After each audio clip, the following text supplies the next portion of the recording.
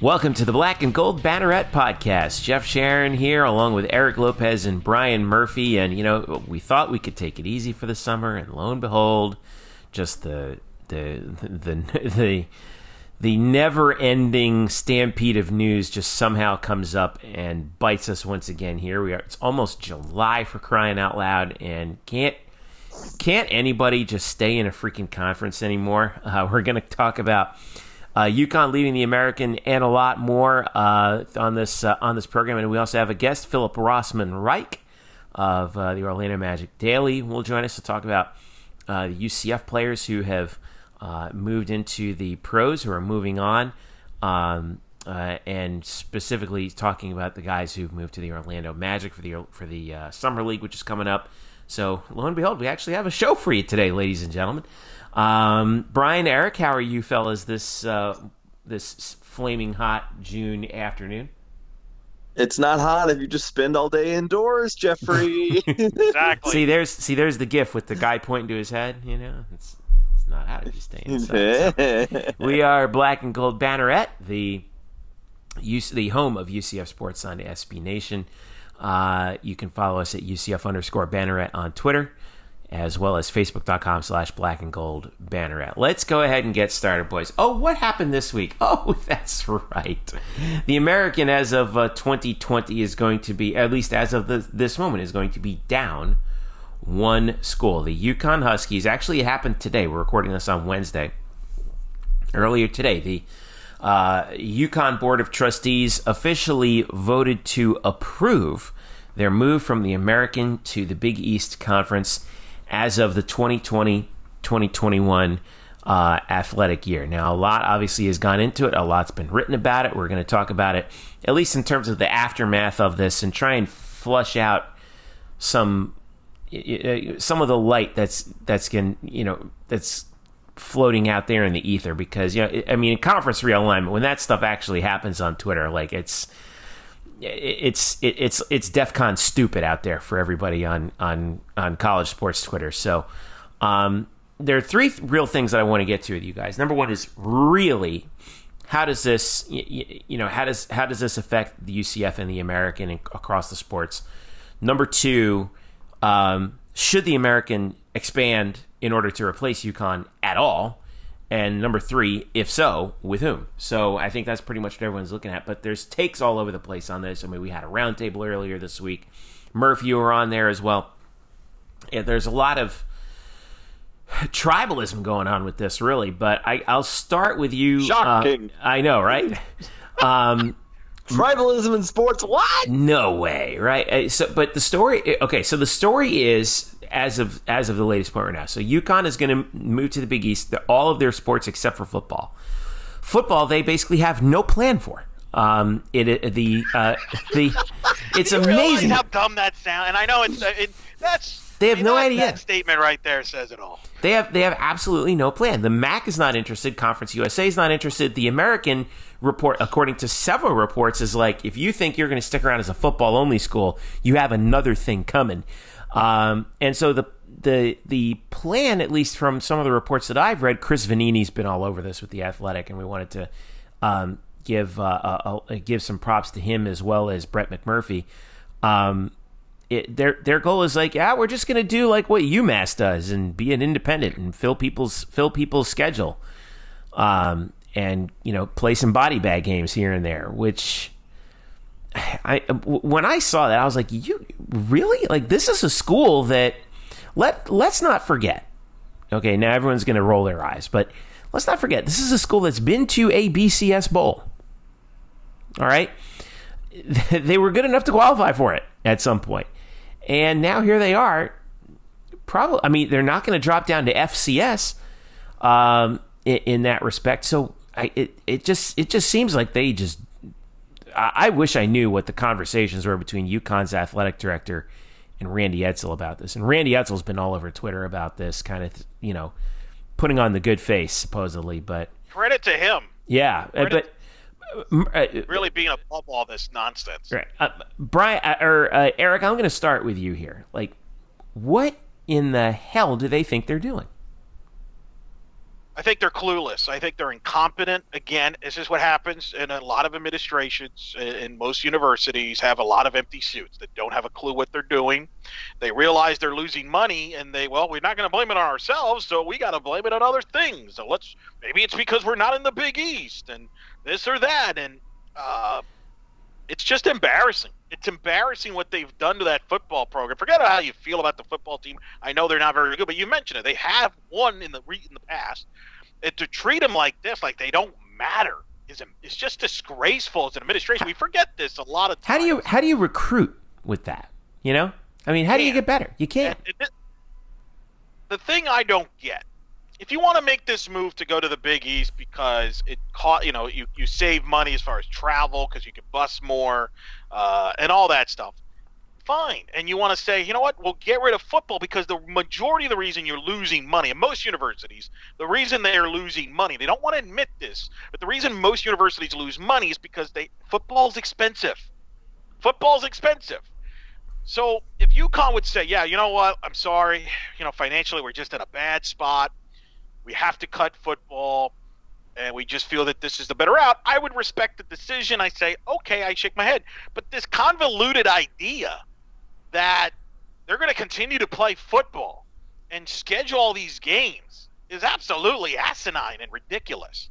No administration in college athletics would do a move like this without keeping their job. They would all get fired. It's embarrassing. And I think what's happened is they have been influenced by their fans and probably some of their stubborn media that doesn't understand it's 2019 and 1999 that still use a typewriter instead of a laptop, that think, oh my God, your games are going to be streamed online. How dare you can't let that happen? And that nonsense, and they've made a knee-jerk reaction that think it's going to fix their problems, and it's really not. It's a Band-Aid. It's a Band-Aid because their issues is nothing to do with the conference affiliation. Their issues have been with poor decision-making in that administration. I agree with that sense, but I don't entirely disagree with. I don't entirely agree with basically saying that the reason why UConn is doing this is because they're stupid.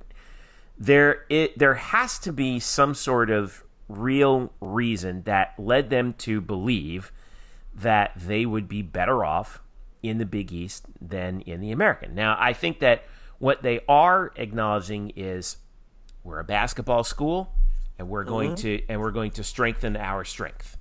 And Murph, I do want to talk to you about this because, and yes, UConn is a traditional basketball power. They won a national championship just recently as being a part of the American in 2013. But the Big East is not a bad basketball conference. I should point out the American is a much better basketball conference than people think. The Big East is pretty good. Look, it's a good league. I mean, nobody's questioning that. But this idea, because I've had interaction, that the Big East is far superior to the American is laughable. And that's the problem. Don't use the American as the excuse there. Last season, the Big East was ranked 5th as far as RPI-wise, as far as the 5th best conference in college basketball. The American was right behind them at number 6. The reason they were behind them was because Tulane and East Carolina obviously hurt them, whereas the Big East has better. Their bottom teams are better. That's basically the difference on that.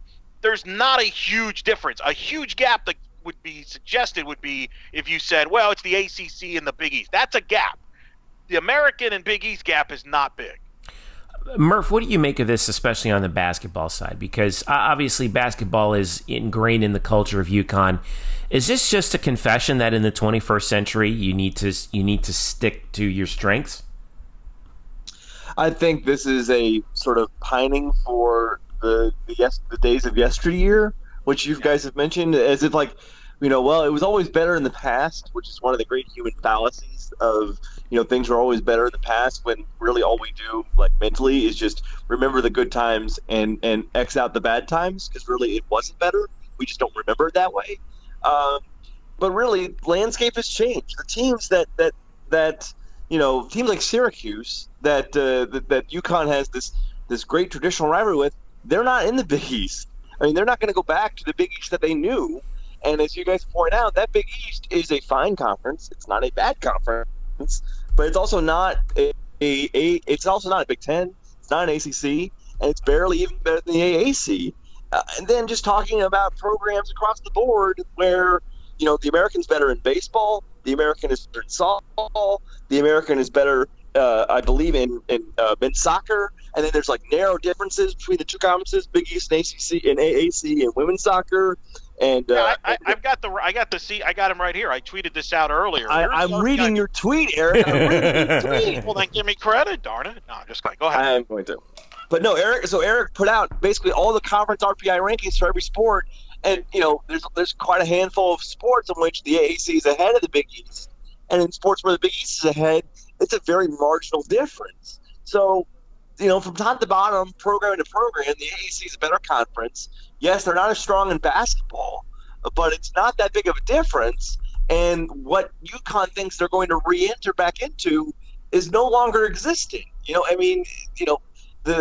Creightons and Xaviers of the day, those don't have the same gravitas as your old UConn and Syracuse matchups. And I should mention that there's a decent chance that the best team in either the AAC or the Big East is probably going to be Memphis out of the AAC. Yeah.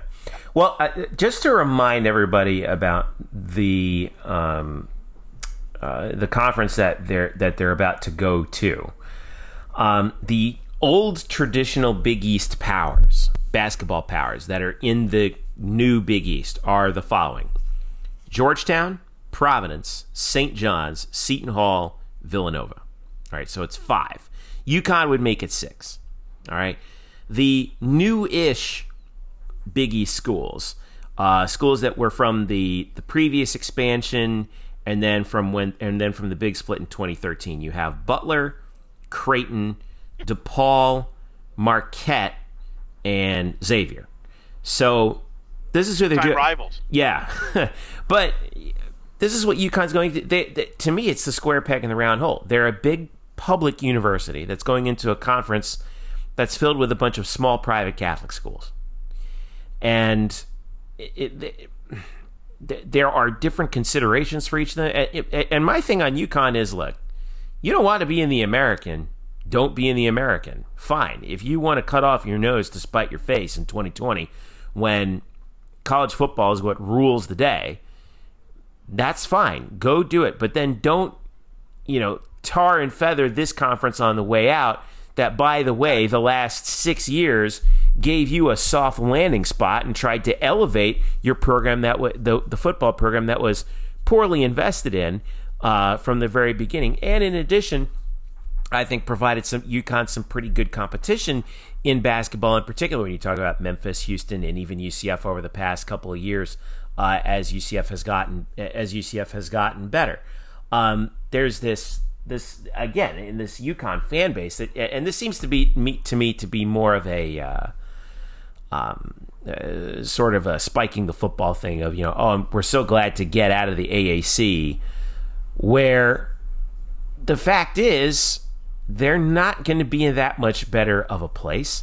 One of the reasons, and Eric, I want to ask you about this too. One of the reasons that was talked about, there's a great article that was up in Medium. It was by and you shared it, and I shared it from you, by Sean O'Leary, who actually is a GW grad who's in Washington D.C. but follows the Big East very closely. 12 reasons why UConn will regret the new Big East, and this is one of the things that he mentioned was streaming is the future. With the new media deal going to ESPN Plus, that put UConn in a spot with SNY, who covers their third tier rights. And with the way television's going, and with the way the technology behind television is going, where we might see much less and less bandwidth devoted to actual cable television, and eventually you'll just have one basic pipe where things are going to come through. It's going to be your internet connection. This feels like a very backwards looking move. It's out of date. I mean, you and I were at that teleconference when they announced the American TV deal. Who was the most vocal people? There was the most concern about the streaming part. Oh, it was all the UConn people. Yeah. And then they were the one who were, we were concerned about this. I don't know. What happens with SNY? What happens with UConn women's basketball? They make like about $1 million. Great, congrats. So So now they're leaving the league where they're going to make $3 million less. The Americans going to make around $7 million in the new deal. The Big East makes $4 million a year. So you're going to take less money, a league that makes less money. You're going to have to pay the American at least $10 million to get out of here, by the Probably way. more because they're announcing more. this. Yeah. The AAC's deal was, I think it was a 26 or 27 month advance Correct, notice. 27-month notice. Yeah, month notice. I mean, this is 12 months. So plus the $10 million exit fee. So if I'm Mike Oresco, I'm going to be I'm going to negotiate hard on this one. Yeah, you don't give it in. And then, oh, by the way, they got to pay $3.5 million just to get into the Big East. Yeah. So they're actually going to spend like $14 million, but yet they're in $40 million debt. Yeah, that's great. That's a great idea, just for the hope that an 18-year-old student at Storrs, Connecticut is going to somehow have memories of Ray Allen hitting a runner against Allen Iverson in Georgetown and get excited about Connecticut and Georgetown. I mean, give me a break. Listen, I enjoyed the Big East. Jeff, you obviously have ties to the Big East Conference. I'll let you speak about it. But this is not the Big East. Can we stop with that nonsense? The Big East of old used to be arguably the number 1 or number 2 conference. It was them and the ACC. They were on ESPN Big Monday. All right, Bill Raftery was on. Jay Bellis, Sean McDonough, Mike Gorman before that. They were the must-see TV. They were the Saturday night deal on ESPN. They would get about 3.5 to 4 million viewers for their Big East title game. The Big East today is on Fox. No disrespect, but they're barely getting over 1 million viewers for their Big East championship game that's on free Fox. To put that in perspective, the American Conference has outrated them on ESPN. Like, what are we talking about here? This is not the Big East. And I got bad news for you. The Big East is actually being treated as a second league, according to Fox, behind the Big Ten. The Big Ten is the one that's going to get all the Fox attention. So you're going to lose a lot of ESPN exposure. For what? What? Like, that's the thing. For what? And you're making this move in the hopes of turning around your program when in reality, the reason you might turn around your program is not the league or the teams you're playing. It's the coach. If UConn was 22-6 right now, coming off a Sweet 16 year, are we having this conversation? Boy, about lack of attendance? It's a good question. No, the answer is no. Murph, what are you gonna do? Yeah, Murph, what does this mean for UCF men's basketball? Well, it does mean they are losing at least a brand name, and I do believe that UConn, although they haven't been, I think it's way too early, obviously, to judge what Danny Hurley is going to do at UConn, but I believe that he's going to have that program successful. I don't. It's not like losing Memphis, or as even Kelvin Sampson brought up today in a tweet. Kelvin Sampson said the bell cow of the conference is Cincinnati, which I kind of opened some eyes. I think that was pretty funny. It was some little gem. By the way, it's funny how Cincinnati has prospered since leaving the Big East. How come they haven't struggled like UConn? Yeah. Just throw that out there. Continue, Murph. But no, I don't know if there's I think it hurts a little bit because UConn still is a basketball draw. Like you said, it's a basketball school, and it's a solid opponent. I think they'll be better in the next few years. But it's not like, all of a sudden it downgrades the overall well-being of the conference, by some sort of magnitudes. What about on the baseball side? Because we know how good UConn baseball is. Jim Penders, is going from a league that was very competitive for baseball to a league that barely exists for baseball. Yeah, and you want to talk about a program that is serially, underinvested in. It's UConn baseball. They don't even have, Colin Sherwin from the Daily Stampede likes to bring up that they don't even have lights at their field in 2019. Correct. I've been there. What does this mean for baseball? Well, it means that baseball is only going to have one season inside of UConn's new stadium, which will open next year and will have lights. So that's going to be unfortunate. But it does mean also that they lose an opponent that's made the regional six times in 10 years. That kind of competition you want in your conference. I know we can talk about how, it's nice to have easier competition you can beat up on and get wins against. But if you've got competition that you can really test yourself against and you have a real threat to beating, then you should want that sort of challenge. UConn brings the challenge consistently, even with their pitfalls with their stadium and their travel issues and how they don't play a lot of the early part of their season at home. But you still want them in your conference because they are consistently a pretty effective, successful high RPI team. This is a question that I thought about too. I went ahead and I looked at UConn's future football schedules, and much like UCF, actually, they do not have any future non-conference football games scheduled beyond 2025. Now, we know for a fact that UCF is working on rectifying that. We have no idea that UConn is working on rectifying that. And now all of a sudden in 2020, they're going to have 8 more open dates that they're going to have to fill. Now, I look at that 2025 year, and I see a bunch of things getting ready to happen. I think that we all agree that it's around that time that the next round of whatever is going to happen. And I say whatever because we really don't know. Yeah. Is UConn laying the groundwork to kill football? You mean they might as well?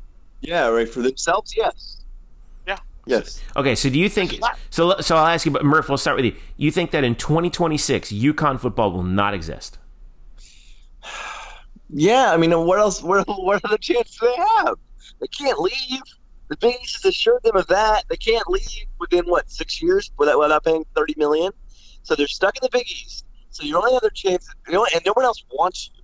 So the only other thing you could do is go FCS or independent, and I think at the end they're just going to go up in smoke. What do you think, Eric?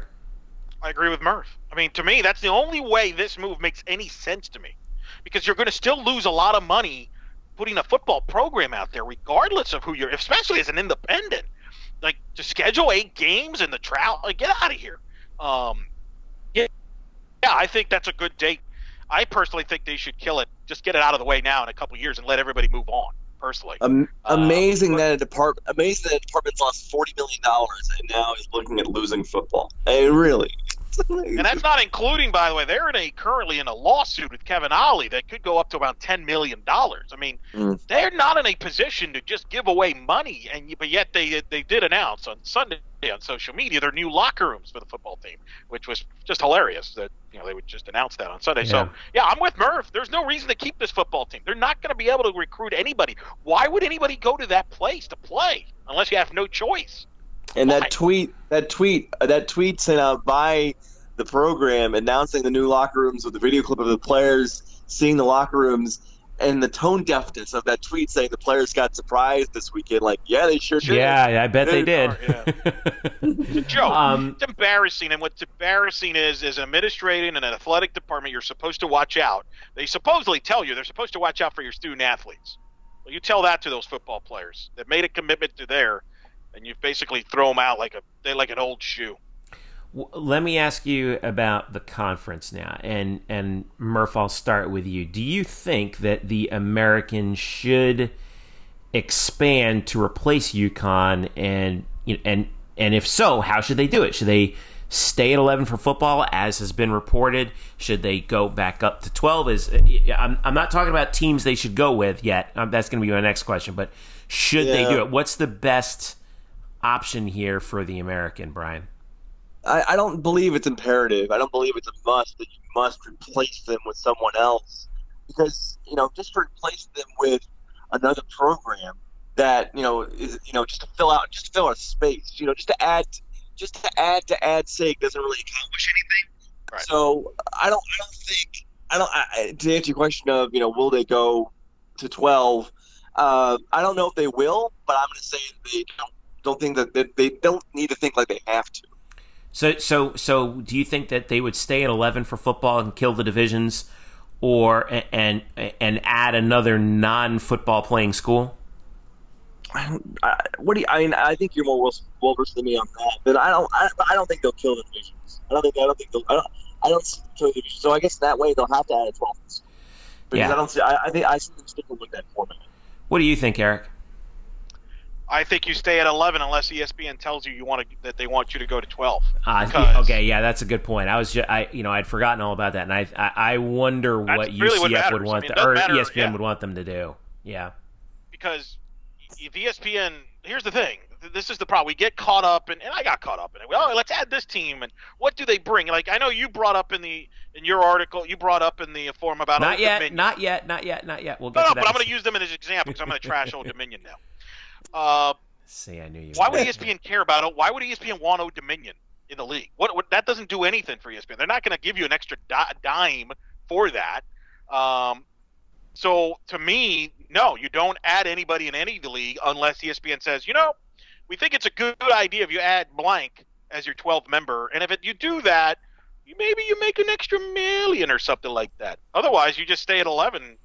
Move forward. Now the TV contract does state that ESPN can renegotiate if there's changes in the membership of the conference. Now, Brett McMurphy, I think, had reported that was largely a backstop just in case a school like UCF were to leave, and that UConn didn't really figure into that. But they may very well figure into that. Well, they might. What they might do is, instead of picking up the extra 600,000 or close to $1 million that you might get from UConn leaving, the ESPN's like, we'll keep that to our own back pocket if you don't mind, and you keep your $7 million. That might be what happens. Yeah. I don't think this is a giant step because it doesn't affect football. Really, it really only affects basketball. And let's be honest, you've mentioned. Let's be honest, the majority of this money is towards football. So if it was a football like a UCF or a Houston leave, I think that's what they were renegotiating at that point.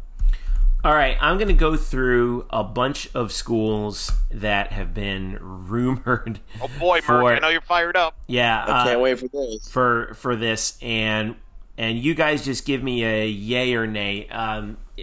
Don't feel like you have to explain each one. Like if you're just like no, just say no. But we've seen everybody under the sun. I mean, this is like I said, Twitter's in DEFCON stupid over this. Let's start with the name that seems to be on everybody's tongue at the top of the list, BYU. Murph, what do you think? No. Okay. Eric? If ESPN says yes. No, I'm being serious. I think that's the program that I could see ESPN, and this is why. ESPN's actually currently I'm not even making this up. They're currently in negotiations with BYU to redo their deal. Right, because BYU has an independent contract with them. Correct, and from there's depending what you read, BYU makes about $4 to $6 million with ESPN, and there's skepticism about whether they're going to make that much because ESPN's going to want certain games to be on ESPN Plus. So I could see a scenario where ESPN comes to BYU and say, "Look, we can only get you 3, but if you join the American, you can make 7, and we might make it worth your while." Then if BYU is receptive to that, then they go to Mike and say, "Mike, hey, we got a team for you that I think you should add as your 12th football member that I think would really increase your value." Wink, wink, and then you sign off on it. That's how that happens. We should note that BYU is an independent in football, but they are in is it the West Coast Conference and everything else? Correct. No, the answer is no. No, you will never bring their sports. There's too many logistic issues with that travel financially and the whole religion deal where BYU doesn't play on Sundays. There's too many headaches. There's no way I see BYU ever playing in the American as in all sports. But they could be a football only candidate, is what you're saying. Yes. They could do the Navy thing. Okay. Another school that has been bandied about as an all sports no football candidate is Virginia Commonwealth, VCU. Murph, what do you think? Yeah, I mean, it makes sense because you've got teams in that area. It's on the East Coast. They do have a basketball brand. So I guess in that sense, among the candidates that we have to choose from, I would say yes. Eric?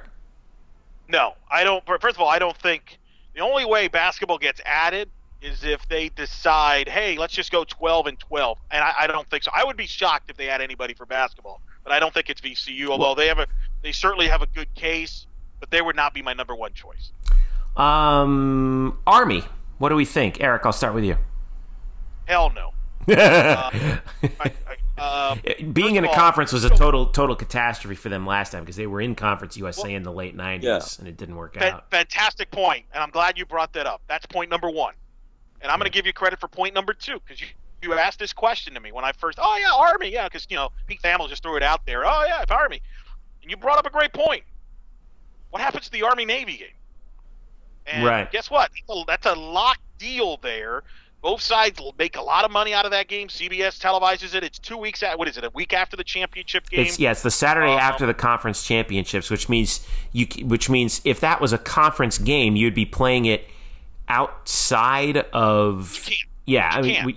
Yeah, you can't do that. Now, Mark Daniels brought up an interesting thing on his radio show. He said that what you would do is you would play it as a non-conference game. Well, then Army and Navy would play in conference potentially during the year, and that just stupid. Yeah, it doesn't make sense to me.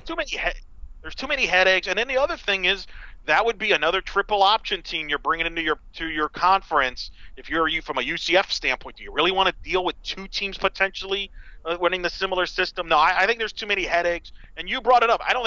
We don't know if Army can flourish in the league. They flopped the last time they were in. I don't think they're interested either. So no, I would say hell no. Yeah. Murph? Yeah, well, one, they're not going to do it, and two, those are good points about just the fact that it kind of screws up one of the circle dates on the college football calendar for those who care about the sport is the Army Navy game. Yeah, I can't believe people are going back down this road again, but here we are, Boise State. Murph? No. No. Well, here's the thing. If you're Boise, why do you do that? You're making a lot of money. They have a sweet deal in the Mountain West. Yeah, they get paid more than anybody else. That's right. Yeah. And they've got a good sports thing going. I mean, their softball program has made the tournament. Their basketball team has been good. So they've got everybody in the same umbrella. Boise doesn't need this. They figure, hey, if we win the Mountain West, we're always going to be in the mix for the New Year's Bowl, and our other sports are benefiting from being in the same umbrella. So I don't think they would. I think they hang up. Yeah, they're in the Mountain West for everything too. So, let's see here. Oh boy, you're not gonna find one that's very convincing. I know. Well, here's the roster of stupid that's been thrown around the internet. Appalachian State, Louisiana Tech. You guys can just go ahead and both say no at the same time. Appalachian State. I say you can list them, and I'll say no in absentia. Like just it's a stamp. It's more fun when the two. It's more fun when the two of you just say no at the same time after I name. All right, fine. All right, here we go. For the podcast. Appalachian State. No. Louisiana Tech. No. Marshall. No. Hell no. That's what I was looking for. Your guys are gonna Southern Miss. I'm not as into Southern Miss as everybody else, but no. Florida Atlantic.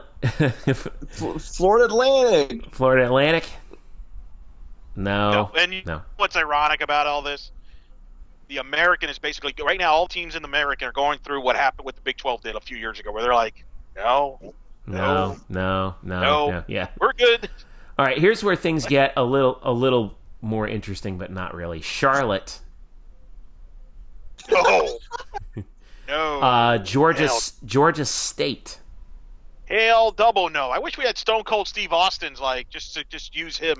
Saying hell no. Too big. But the markets, but the TV markets, Murph. Yeah, they're near. I mean, really, this guy had a hand over the weekend. Like, there's one school that's got that UCF groundwork of like lots of got money and students and a good location. It's Georgia State. I'm like, what? Not now. Maybe First in 5 years. Money? 10 years. Where's the money? It's the way. Here's the other problem. We're in Atlanta, which has a lot of sports teams. The thing that UCF benefits from, there's only one NBA team and an MLS team, whatever. And Georgia State's competing with, Georgia State's competing with a lot of stuff there. So no. Here's my pick, and I said this was at gunpoint. Okay, I am in favor of the whole don't do anything deal, but this is if you held a gun at my head and said invite a team for all sports, I said this: Old Dominion. Okay, great, good for you. Yeah, congrats. Look, I know what you're gonna say. They have some things going for them. Here's the problem. No disrespect. No one's gonna get excited when you say Old Dominion. Nobody's gonna get it. Like, where is that? Yeah. I don't even know what that is. ODU. What is that? That's not come gonna on, move if they were called Virginia, if they were called Virginia something like Southern Virginia, people would be like, oh, okay, But they have a funny name, so people are like, who's Old Dominion? I feel like, right. I mean, obviously to help to beat Virginia Tech. It's not terrible. They're investing in it. If you forced us to pick an all sports, right? Because I'm assuming this would be Old Dominion would be an all sports. All sports, including football. If you force me to pick one, I'm actually going to go UAB, and I'll tell you why. That was my next one I was going to ask you about. Go ahead, make your case. UAB, and I'll tell you, UAB's because you're in Birmingham market, which if you look at the college football numbers, it is always among the top-rated markets for college sports. But they're not the reason why. Well, neither. I got news for you. Neither is other markets in the American. Like New Orleans ain't the reason why Tulane, that draws. But no, but it's Birmingham. Their football team has done a heck of a job with Coach Clark rising from the dead to a conference championship. They've actually spent money on the facilities. Their basketball program has tradition there. They've invested in facilities there. I think in geography they kind of make sense. You already have a bowl game in that region. For the fans in the American, it's an easy destination. That would be my pick. I'm not saying I would do it, all right, Murph. I'm just saying that if you forced me to pick an all-sports program, I would probably lean towards UAB because I know that Birmingham market, you could tap into that like you do with Philly and Temple and New Orleans and Orlando. I think that could work a little bit more than Old Dominion, although Norfolk's not a bad market. And I think UAB can be pretty good in every sport. That would be my pitch if I had to go all sports.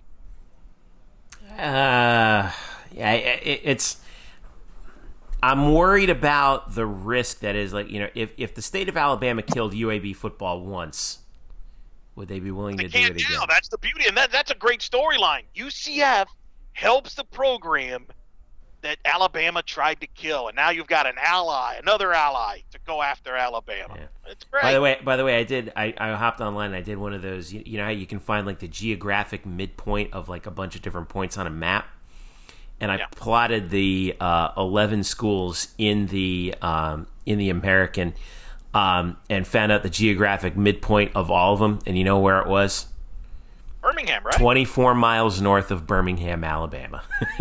Which is just, I couldn't believe it when I saw that. I was like, you got to be kidding me. And I think the media would be supportive of that move because of the UAB storyline. It's Alabama. I'm not saying it's gonna throw a parade, but that would be my choice. I think you're right, Jeff. I think Old Dominion would probably be my number 2. What about you?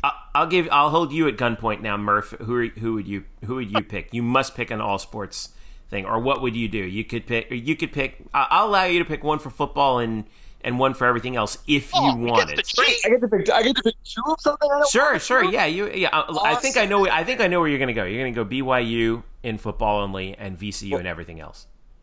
Absolutely. I mean, you just read my mind, Jeffrey. It's like we have this sort of je ne sais quoi. Jeffrey. Yeah. I'm with you here. I'm with you. Well, you don't need to go to there's nothing that jumps out at you. So why should we say, you know what? We really need BYU or we really need VCU. Like we're kind of just tossing it around, but really, if you want to go gun to the head situation, for me, it's like no, just then don't worry about it right now. Well, isn't it true, though, that if you drop down below 12 and you kill off the divisions, that... Right. I know they probably... And I said they probably don't want to do that. So who would they pick? We've listed a bunch of schools, none of which, and I don't care who you say, none of them are going to be like, that makes definite sense. They should definitely kill them. Yeah, none of them seem to move the needle, as they say. But BYU would be the closest. BYU would be, from a football standpoint, would help. Right. But then my question then is, like, if let's say the American does decide to stay at 11. I think now, is it true that it's an NCAA rule that if you have a conference that has under 12 teams and you don't have divisions, that you must play a round-robin schedule in football in order to have a championship game? Is that true? I'm not sure, Eric. You probably might know that. I don't know if that's 100% true. The Big 12 obviously did that, but they had the number. So the American would have to petition to have the championship game with no divisions, 11 teams, and then they got to decide: do you go 8? Do you keep it at 8 games? Do you go up to 9 games? I find this eerie that Mike Oresco brought this idea up. Yeah, me too. That's what I thought too. A few weeks ago, which I think tells you he knew this was coming. Yeah. I have a feeling that he's going to say, you see, when they get together over lobster in about a few weeks, what did I tell you, boys? You want to revisit that little deal I brought up there? You guys thought I was crazy? I wonder. So clearly, if that was in Mike's head already, I think it tells you they could get done. Yeah. I don't think you have to play everybody. Now, I will say this, because you haven't brought this team up. My choice for basketball, and it's a place that Murph knows well, I would actually pick Dayton.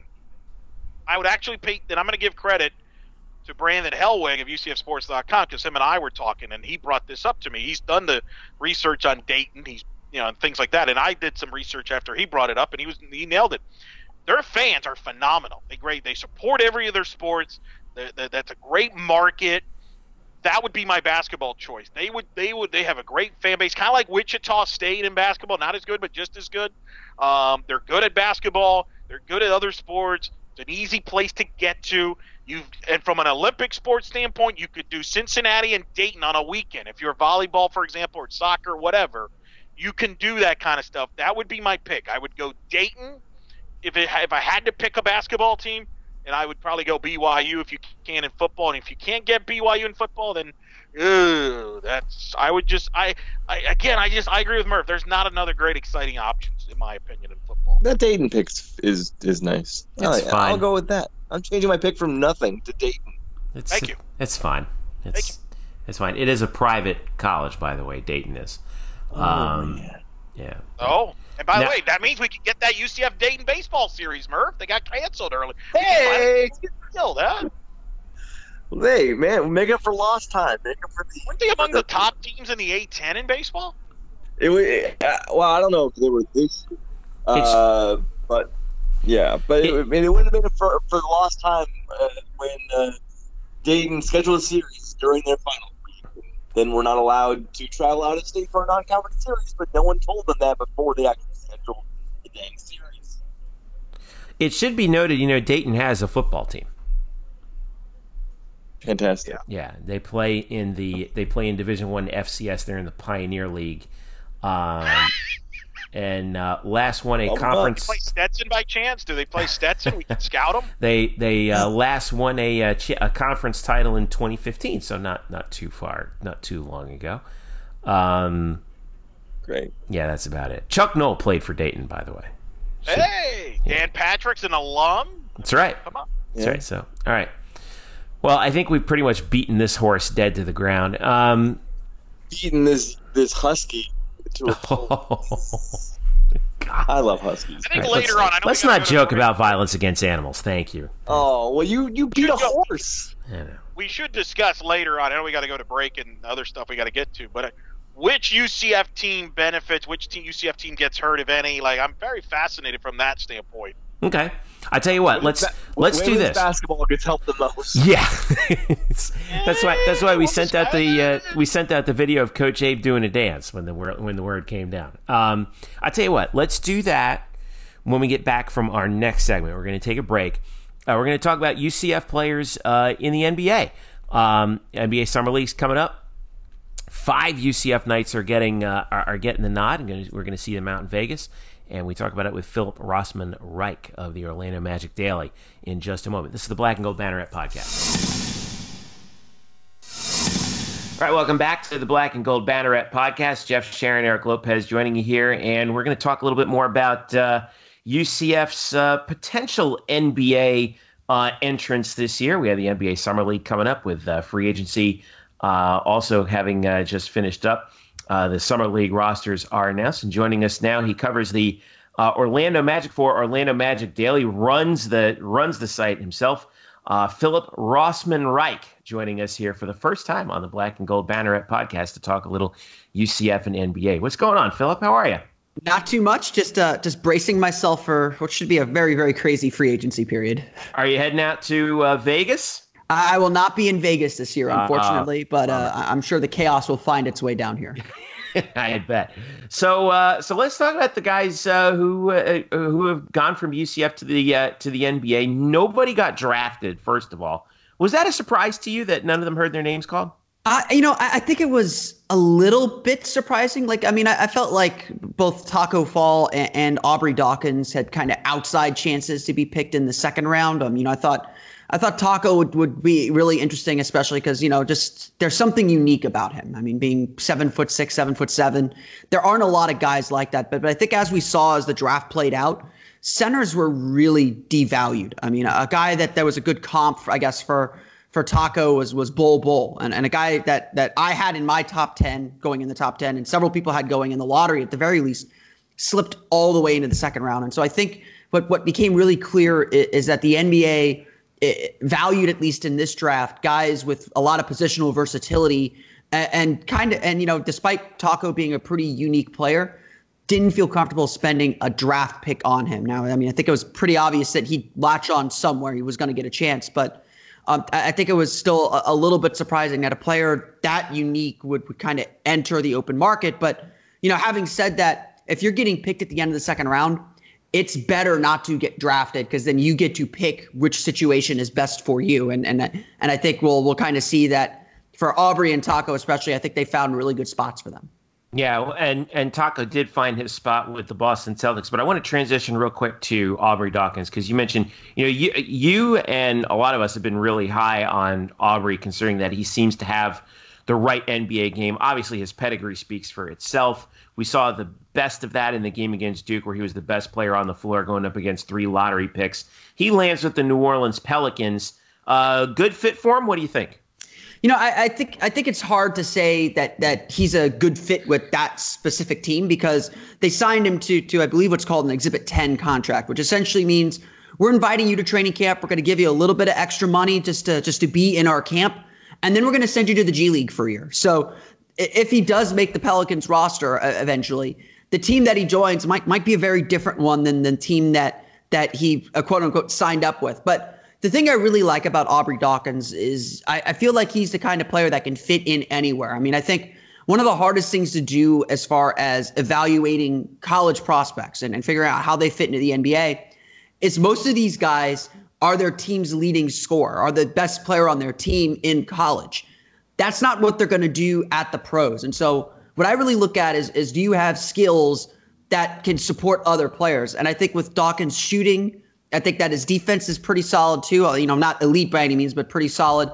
I think that Dawkins would be a perfect role player. And honestly, I think that he would fit in with just about any team that would pick him. He's got good positional size, decent versatility, able to guard both wing positions.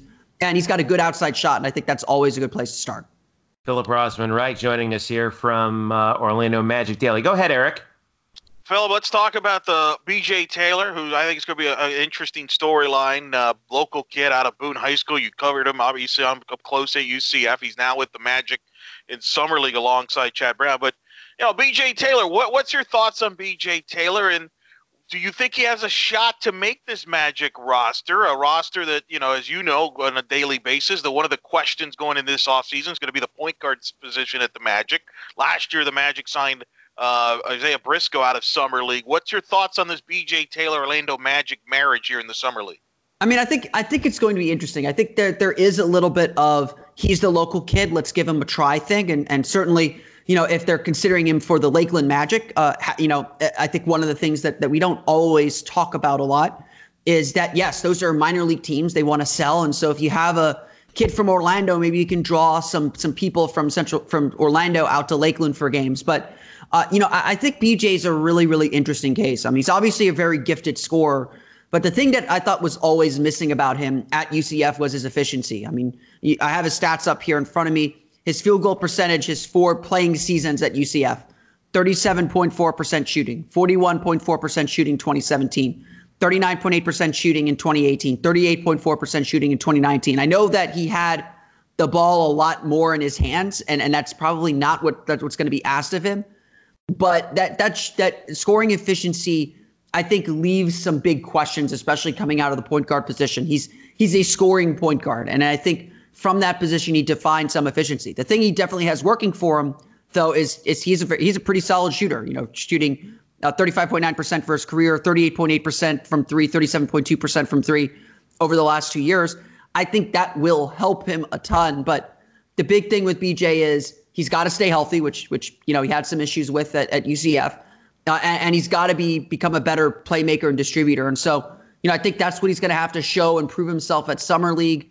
And then if he can parlay that into a G League contract or a contract overseas, I think he can continue to develop his game, and then we can see where he is further on down the road.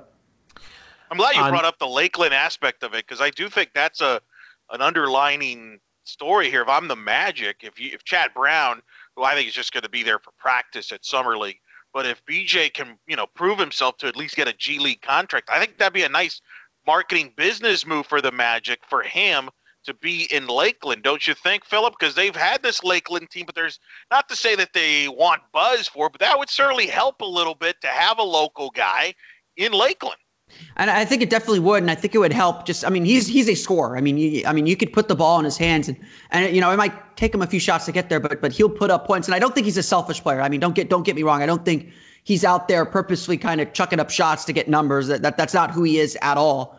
But he's got to increase that efficiency. I think he's got to become a better playmaker. And yeah, I think the G League would be a really good place for that. It's not clear whether Troy Copayton will be back with Lakeland next year, because the Magic didn't include him on their Summer League roster as one of their two-way players. And so I think that there's definitely some flux at the point guard position, both in Lakeland and in Orlando. And so I think that there's opportunity there. And really, it's just going to be about BJ showing what he can do. Any chance, by the way, real quick, if he has just dominate, has an amazing Summer League, that he could be in a Briscoe and shock people and get a contract with the Magic and have a chance to make the roster? Or is that roster too much, too many things going on in that roster that there's no room for him? I think there's always a chance. I think Orlando has that kind of third point guard spot open right now. Isaiah Briscoe's still recovering from injury. He's obviously not on the Summer League roster. Michael Carter-Williams' future isn't particularly clear. I believe he's a free agent this summer. So Orlando definitely has a spot on the roster for someone. They have two-way contracts to offer. So if BJ Taylor goes out there in the summer mini camp or in practice and really shows up and shows out, the Magic have proven they'll absolutely make that offer. Briscoe was a virtual unknown. They signed him before Summer League even started. That's how impressed they were with him. And so anything is certainly possible. I would say this, though. What really helps you stand out with the Magic is your defense and defensive intensity. Briscoe was kind of a wrecking ball last year in a good way, I think, in the kind of defensive energy he brought in.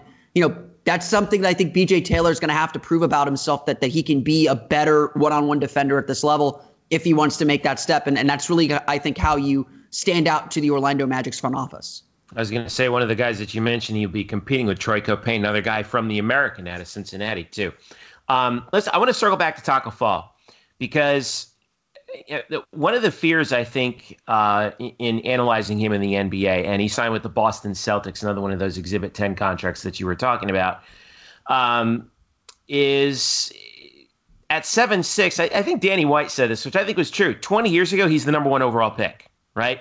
Absolutely. He has surefire first round pick at the very least. Yeah, at the very least. And his measurables during the combine compared very favorably to Yao Ming, who, when we look at super tall guys in the NBA, that's the guy that I think a lot of people look to and say that's what a super tall guy should be, more so than, say, what George Murison was, or even to a degree Manute Bol. But Tacko, it's a different game nowadays, and the big man, the value of the big man, has been significantly diminished in terms of what a traditional big man can do, especially compared to what they do at the college level. So how should Tacko Fall fit into any NBA team, be it Boston or whoever else might take a shot on him in the future, in order to adapt to the NBA game in the 2020s?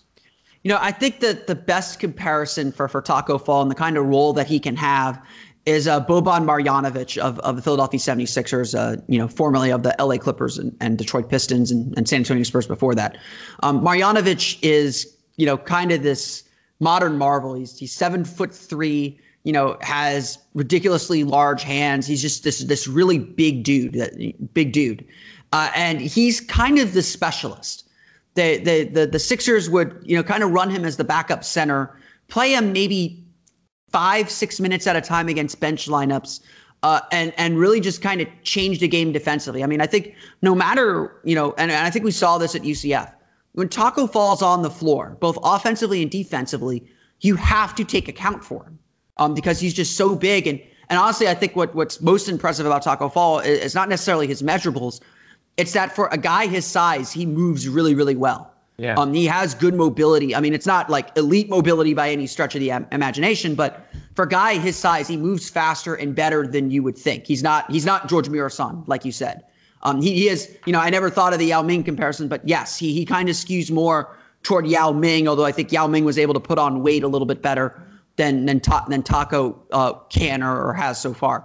But I think that's ultimately what Taco's role is. You bring him in for 5 minutes at a time, say early second quarter, and you just force the other team to think a little bit more, to not attack the paint as much, where he just gobbles up rebounds and is able to pick up rebounds and pick up shots that others wouldn't, and just finish really simple dunks, simple shots like that. And I think that there is a role for him in the NBA doing that. Obviously, the big thing is putting on some more strength and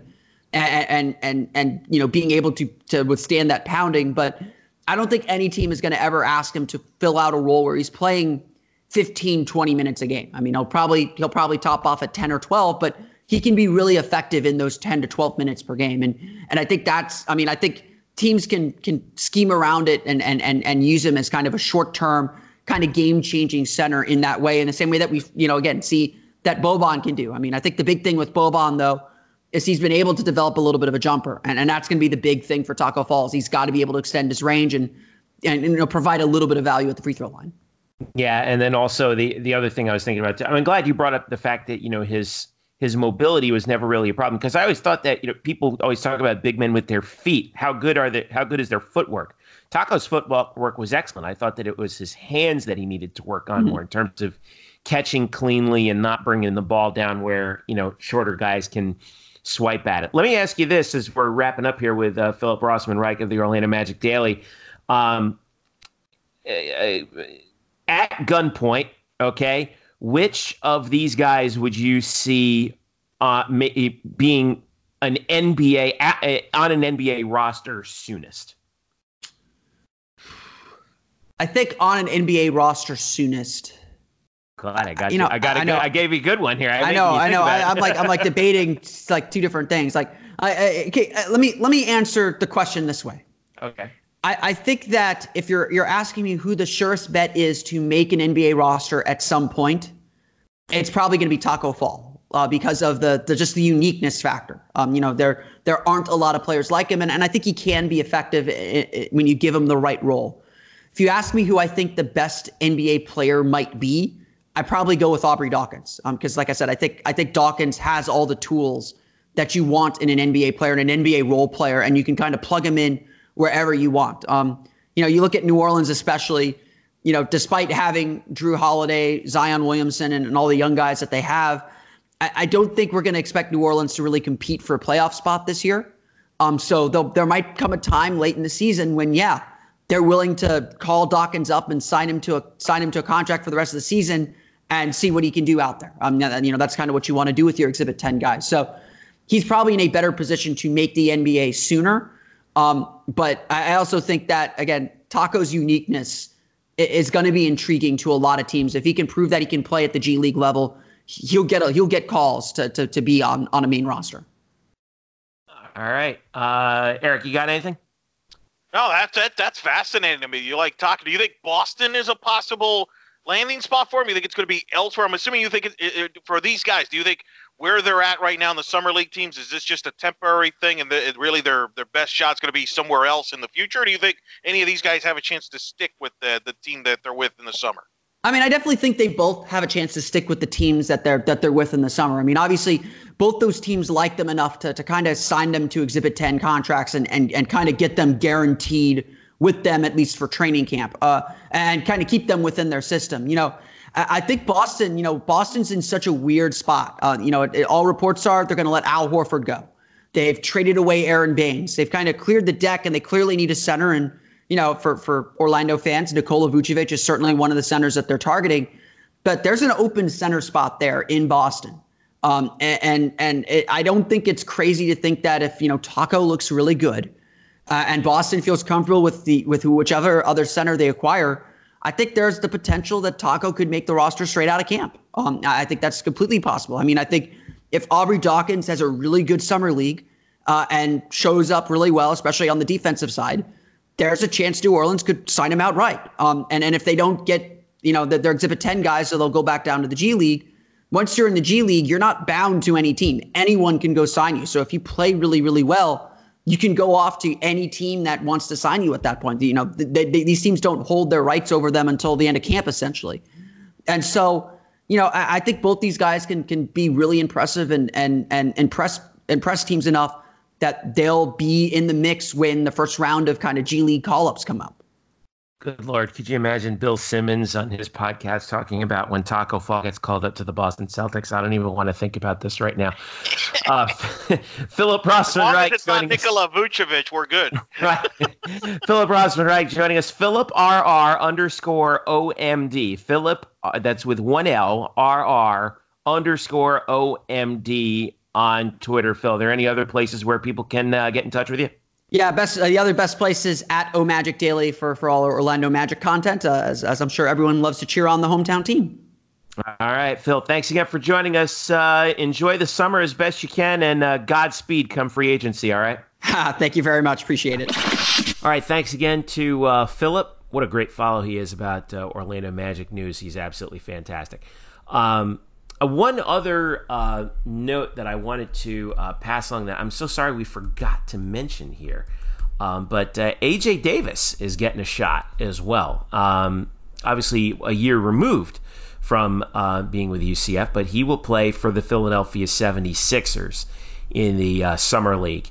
He was picked up by the Sixers just this week, in fact. So you've got Taco, you've got AJ, you've got BJ, you've got Chad, you've got you got Aubrey. There's going to be a lot of UCF guys to feast your eyes upon. So I'm going to put up a D League schedule to see if we can watch those guys, and we'll update some D League stuff every now and then from that. So congrats to AJ. Hope he gets a shot as well. So real quick, and Murph and Eric, you guys are back with me. I just want to ask you guys. I think I know the answer to this, but Philip brought up that good point about which UCF player do you think we'll see first, and then which one might we see for the most amount of time in the NBA. So Brian, I'll start with you. Who are we going to see first, and who are we going to see the most? Aubrey and Aubrey. Okay. All right. How about you, Eric? Yeah, I think Aubrey will have the most success, but I wouldn't be shocked. I mean, Philip brought up the point. I wouldn't be shocked if Taco is, say, a backup or like the 12th or 13th guy in Boston. I mean, a lot of this depends on what happens in free agency. So I could see him being like a second or third string big man and being on the roster quicker than an Aubrey Dawkins who may have to work the rounds. Who knows? But I would. Yeah. I'm going to stay with Murph and agree with him and go with Aubrey. That's interesting. All right. Yeah, I think Aubrey has the best chance. I just hope that Aubrey finds the right spot. I feel like that's going to be the most important. Well, yeah. Taco, I don't know. It's just going to depend on how he develops. But even, at 7'6", there's so many different things you can do. A lot of guys made the case about, Boban, right? But I feel like he could. People are going to laugh, but he could be a sort of late era Sean Bradley, where he was, but that doesn't work anymore. Well, I mean, Sean Bradley was a shot blocker and a rim protector for most of his career, and that's pretty much what he was. He wasn't what everyone thought he would be coming out of BYU, but he is among the NBA's all-time leaders in block shots, and I think Taco could do the same. A little bit more athletic, I think, than Sean was, closer to Yao Ming, although he's not. I don't think he's quite Yao Ming athletic, but he's certainly athletic enough. All right. He's not as skilled as Yao Ming either, I would say that. And, not even close. And I would mention, too, that Boban at least did attempt 8 threes last year. So Boban is trying to shoot. All right. I do think BJ is fascinating because, Philip brought it up. I think there's a chance to be a third-string point guard at the Magic. I think Augustine and Fultz are definitely going to be on that roster. We don't know what you're going to get in Fultz. So they may carry an extra guard or two. Do they go after a free agent or not? Can BJ impress them enough? I would be surprised if BJ Taylor at least is not in Lakeland by the start of the season. Don't you think? Doesn't that just make a lot of sense from a business standpoint, marketing standpoint, if you're the Magic, to have a local UCF kid, a Boone kid to play at Lakeland there and say, hey, go out to catch out the little bit of G League hoops there. Well, it does, but are we thinking with our heart and not our head there? You know what I mean?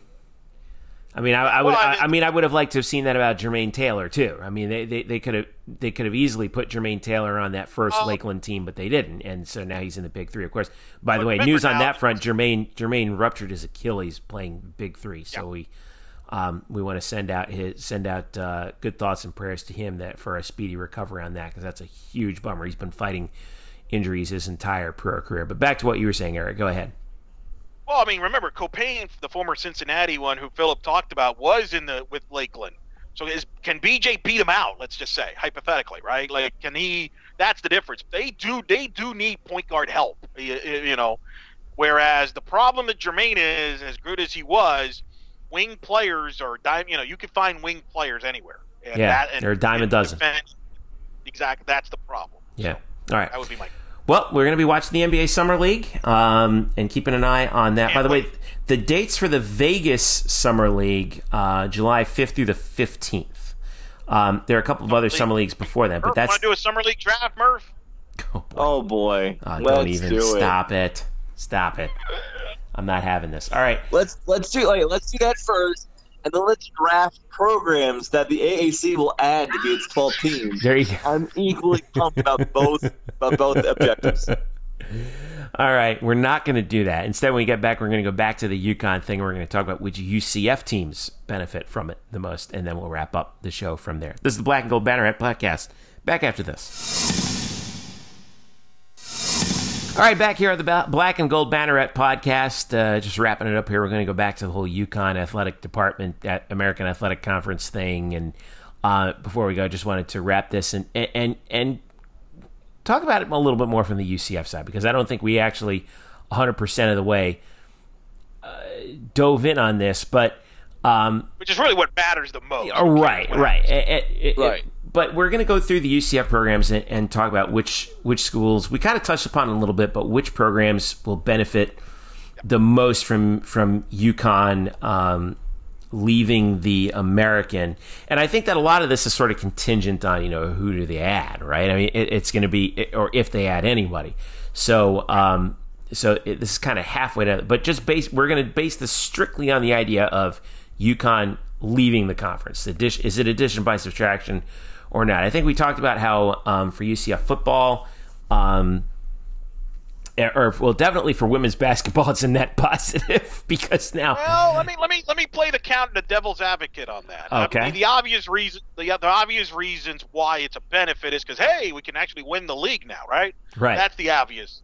But here's my question my counter to that, and devil's advocate. Number one, you just lost the one game a year if you get them at home. There were people actually come and attend the game, right? Like, would you agree? I mean, you were there, right, Jeff? I mean, they do draw people to that arena for women. A lot of really old people coming down from the villages to watch UConn. Well, as long as they pay the tickets, you're getting money out of it. You know what I'm saying? So you do lose some income. I mean, that is significant that you lose a draw from that standpoint at the gate and then on television. I mean, UCF was on ESPN2 last year at UConn in the regular season. Are they going to be on ESPN2 in the future now without UConn? I'm not so sure.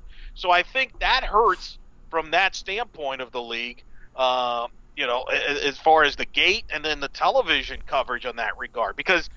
And now I think the question's going to be from the league is this a one-bid league? Whoever wins the conference tournament gets the bid, or can they prove to be a multi-bid league without UConn? I think those are the questions moving forward for the league.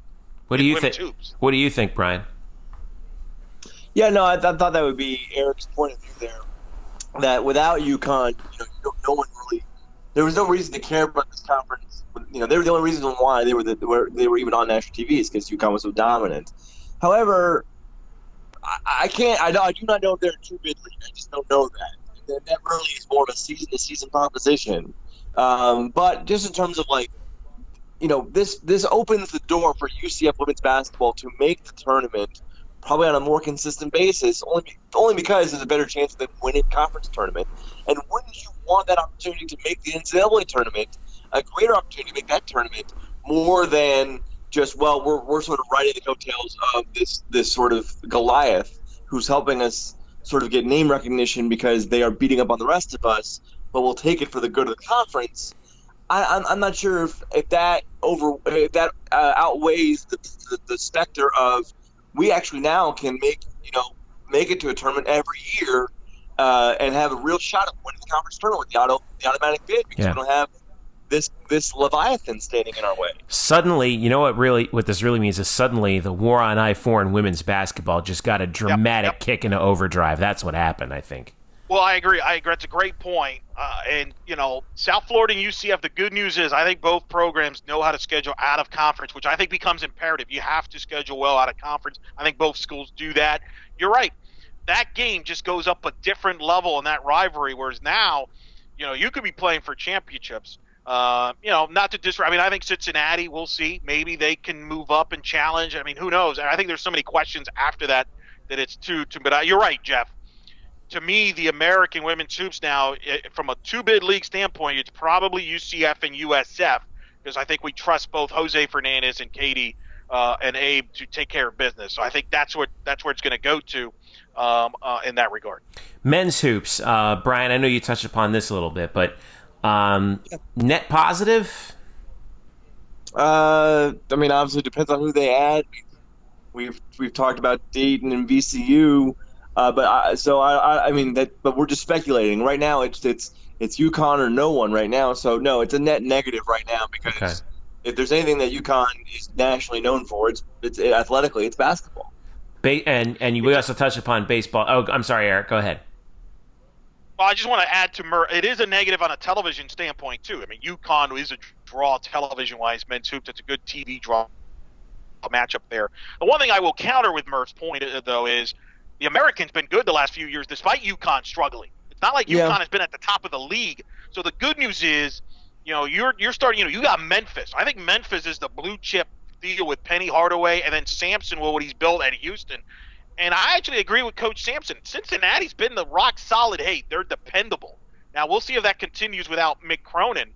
But I think that's your blood right there. And then Wichita State. I think those are your four teams that you got to build around, and then you hope that USF and UCF can sneak in there. I think USF's going to have a lot of high expectations this year. I think you hope Coach Dawkins, obviously, from the men's side, can certainly move up. And I will say this: I think Dan Hurley was going to turn around UConn. So you could argue UCF now it's one or two tougher games that you lose that maybe helps you get to a tournament more often. So there's two ways of looking at it. I think I agree with Murph at the end. It's a minor thing because you have to respect what that men's program is in college basketball. You can't say it's a positive losing UConn.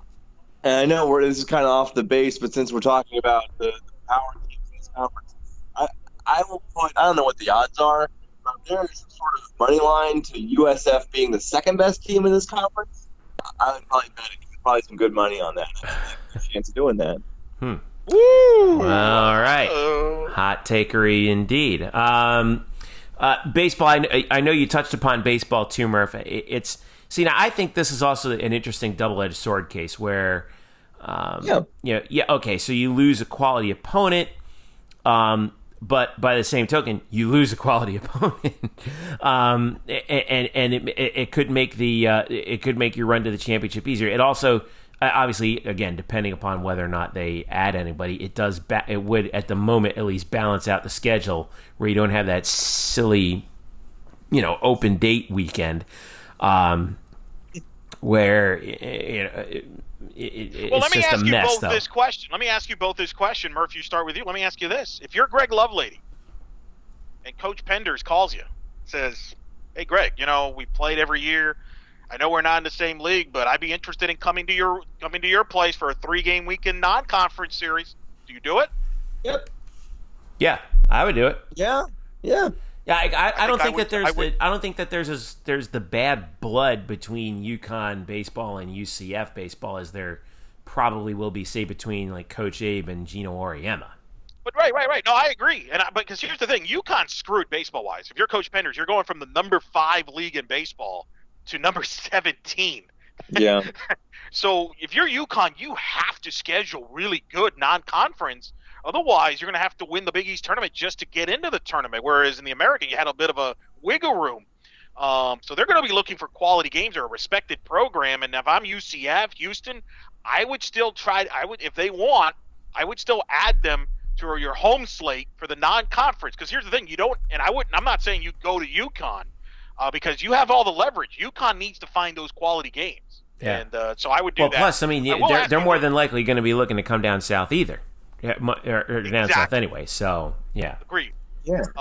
Now here's the thing. I think for baseball, and obviously it does hurt them, but the good news for baseball, everybody in the league except Memphis has proven that they can be an NCAA tournament team. Cincinnati did it this year. You just assume they maybe improve. I think there's you assume if you're the league, UCF, USF bounces back up to being a tournament team. They both have been capable of doing that. We know the ties. My question is, the wild card in this is, I think Wichita State and Tulane are ones that need to step up, Murph. They have tradition. They're capable of making the tournament. Tulane has struggled since Prince, their head coach, left for Texas. And then Wichita State has struggled. They just got rid of their coach. But I think you have the ability to still be a top 5 league, but they need either Wichita State or Tulane to step up, don't you? Yeah, I mean, I get that. I mean, this is really what this is about. Like, you lose a really solid tournament team. So to offset that, you need your other teams to step up. Man, that's not rocket science. That's what they're going to need. That's what they're going to need. Softball, Eric Lopez. Oh, go ahead. UConn was a top 30 RPI team in baseball the last 2 years, and we've mentioned 6 out of the last 10 years in the regional. So. Yeah, I mean, this is not some they're okay. Like, no, they're really good. Yeah, they're really good. good. Although they're going to be hurt by going to the Big East. If I'm Penders, yes. I'm livid. I mean, it's a terrible move because you're screwed. You're never going to host ever again. Anyway. UConn softball, Eric, last year was 21-29, 8-13 overall, and that seems to be about where they end up every year, isn't it? Correct, and they're usually 100 or worse, probably even closer to 150 on a given year RPI wise.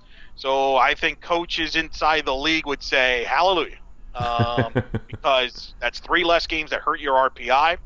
The American currently is a 17 league, which is what they were from the last, I believe it was 2015 through 2017 before Wichita State arrived, because what happened was when the American first started, Temple had softball, but dropped softball after 2014. They dropped baseball too, by the way, also. Correct. Valid point. And so what softball did is they had the regular season champion gets a bye into the semifinal, and you would have the 2 versus 7, the 3 versus 6, and the 4 versus 5. They added Wichita State to go back up to 8. Now they're at 7. Assuming they don't add anybody, I think they're thrilled. They're the biggest benefactor because Connecticut unfortunately did hurt them from an RPI standpoint. And I think the American, if anything, benefits from that. And now it creates an extra weekend where you can have a bye, or you could schedule somebody extra during your scheduling. So I actually think it's a big win for the league and for UCF. Those are the exact same things that you could say about UConn volleyball as well. I just wanted to get there because last year they were 7-11 in the league, 15-16. They're always kind of middling, in the league. And I think. Go ahead, Eric. I'm sorry. I will say this. I think you would agree UConn women's volleyball and softball is if you're them, you're probably happy you're going back to the Big East because you have a more realistic chance to compete. You're definitely happy about that if you're them. Right? Let's be fair about it. I mean, I think I think softball they'll benefit from being in the Big East, and as volleyball would as well. 2 interesting cases that we're going to talk about. Men's soccer. UConn traditionally a very good men's soccer program. They finished 4th this year. UCF and SMU. It's usually SMU, UConn, with UCF kind of a relative newcomer to success in the men's soccer arena in the American. Net positive or a loss for UCF with UConn leaving the league? Ooh, that's a tricky one. UConn's a good men's soccer program, and I don't know, Jeff. You were there last year. Don't you feel that UCF UConn men's soccer was kind of developing a little rivalry there? I mean, the last 2 years they played in the tournament. They had UCF beat them 2 years ago in Dallas in a controversial goal that wasn't counted or whatever. Yeah. Last they played a wild game in Orlando, which UCF won. They're a good soccer program, so I can't say that helps the league, right? I mean, it doesn't help them. I feel like UConn certainly helped elevate the American as a whole in men's soccer much more than they detracted from it. I think that as other programs got better, UCF is on the upswing, South Florida is on the upswing. I think those are the loss of UConn kind of hurts the American in terms of men's soccer, and that they're going to have to be very careful about who they add for a sport that's kind of a growth sport right now in college. As far as women's soccer is concerned, UConn has never really been much of a threat. Last year they were 4-14. Last year 2-7. They were early on. They were actually a pest to UCF. Then they've dropped off, so it's hard to. That's a hard one to handicap because I don't know which UConn. They've had success, but they've dropped off. Mm-hmm. So that's a tricky one. But I think the league women's soccer has more depth.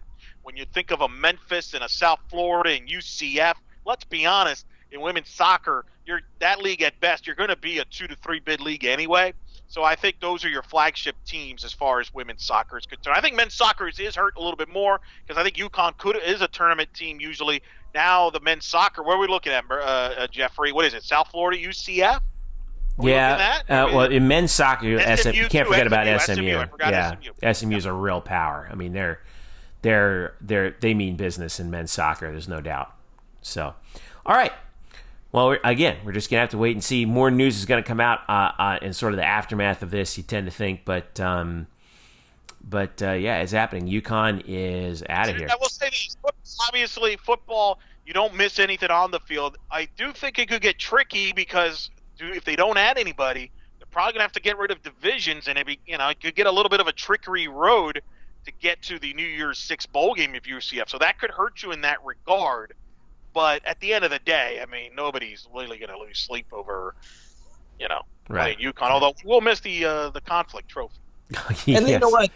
I'll miss that. I'll miss the media spread for the UConn football game, which was really solid. The press box was nice. Yeah, it was very nice. Rentschler Field's nice. It's in Hartford. Not bad. They did a lot of work to it. Yep. The other thing, by the way, this is going to be interesting after this year is where does the women's basketball tournament go? Because they've been at the Mohican Arena forever. So do they just push that and put that in Fort Worth where the men's is going to be, the next 2-3 years, Murph? They're going to be in Fort Worth? Yeah. Uh-huh. So I'm curious if the women just go ahead. They just put the women right there in Fort Worth as well. Dude, Orlando's going to try and bid on that hard, man. That's going to happen. So. I mean, we're probably going to see that happen probably the next 3 years. Who knows?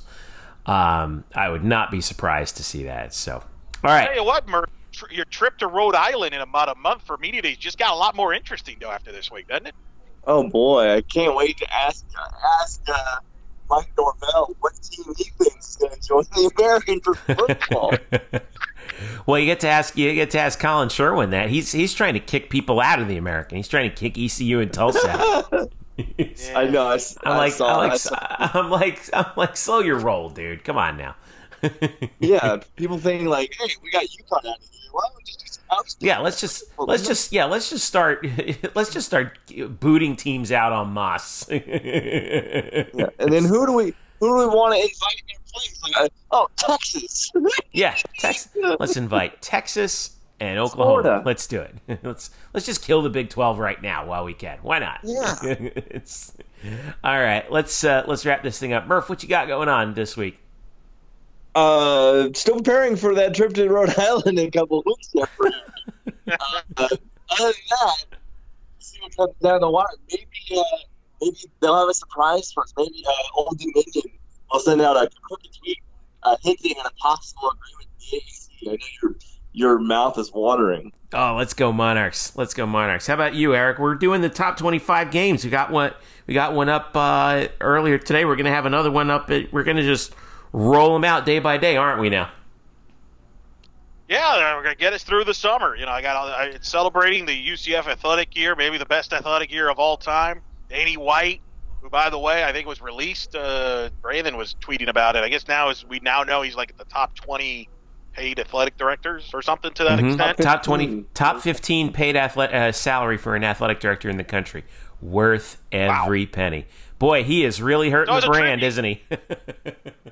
So as a tribute to him for the great athletic year and his vision for top 20 being, his quote about being a top 25 athletic department, we're doing out the top 25 games of the year throughout the UCF athletics. What number are we at right now, Jeffrey, you said? We got 23 coming out tomorrow. All right, cool. There you go. So I'm sure you and Murph and Jeff will throw your commentary on Twitter every time one of those matchups comes available. I'm sure Murph will be counting how many of the top 25. That's the big question. How many of my top 25 was Brian Murphy actually at? Will be fascinating. I forgot the one you had for 24, and I remember that was a really good one. That was the women's soccer game against Florida, where they played the first half and then it got washed out because of the lightning, and they ended up, because they didn't hit 70 minutes, they had to replay the game when UCF was up 3-0 and then come back the next day, nothing right at the beginning. I'm like, this is crap. And then UCF wins 3-0 anyway. But yeah, that was, I forgot all about that one, man. Yeah, that's a good find. So, all right, so we got that. Number 24 on my list. Yep, that was 24 on my list. Number 25 was the UCF self-destruction of SMU, where Taco Fall had a double-double, and they beat him by 1 billion points, which Murph was at. Right. So we got that. We got plenty more coming. I'm doing some work on some football-related stuff in the offseason as well coming up, too. So, all right. That'll do it for the Black and Gold Banneret podcast. Don't forget to follow us at UCF_Banneret and Facebook.com/Black and Gold Banneret. And, of course, as always, at blackandgoldbanneret.com, SB Nation's home for your UCF nights. Make sure you subscribe to our podcast if you don't already, wherever fine podcasts are downloaded for free, to keep up on all the latest in UCF sports news. So for Brian Murphy and Eric Lopez, I'm Jeff Sharon saying thank you so much for listening. This has been the Black and Gold Banneret podcast. I'll catch you next week.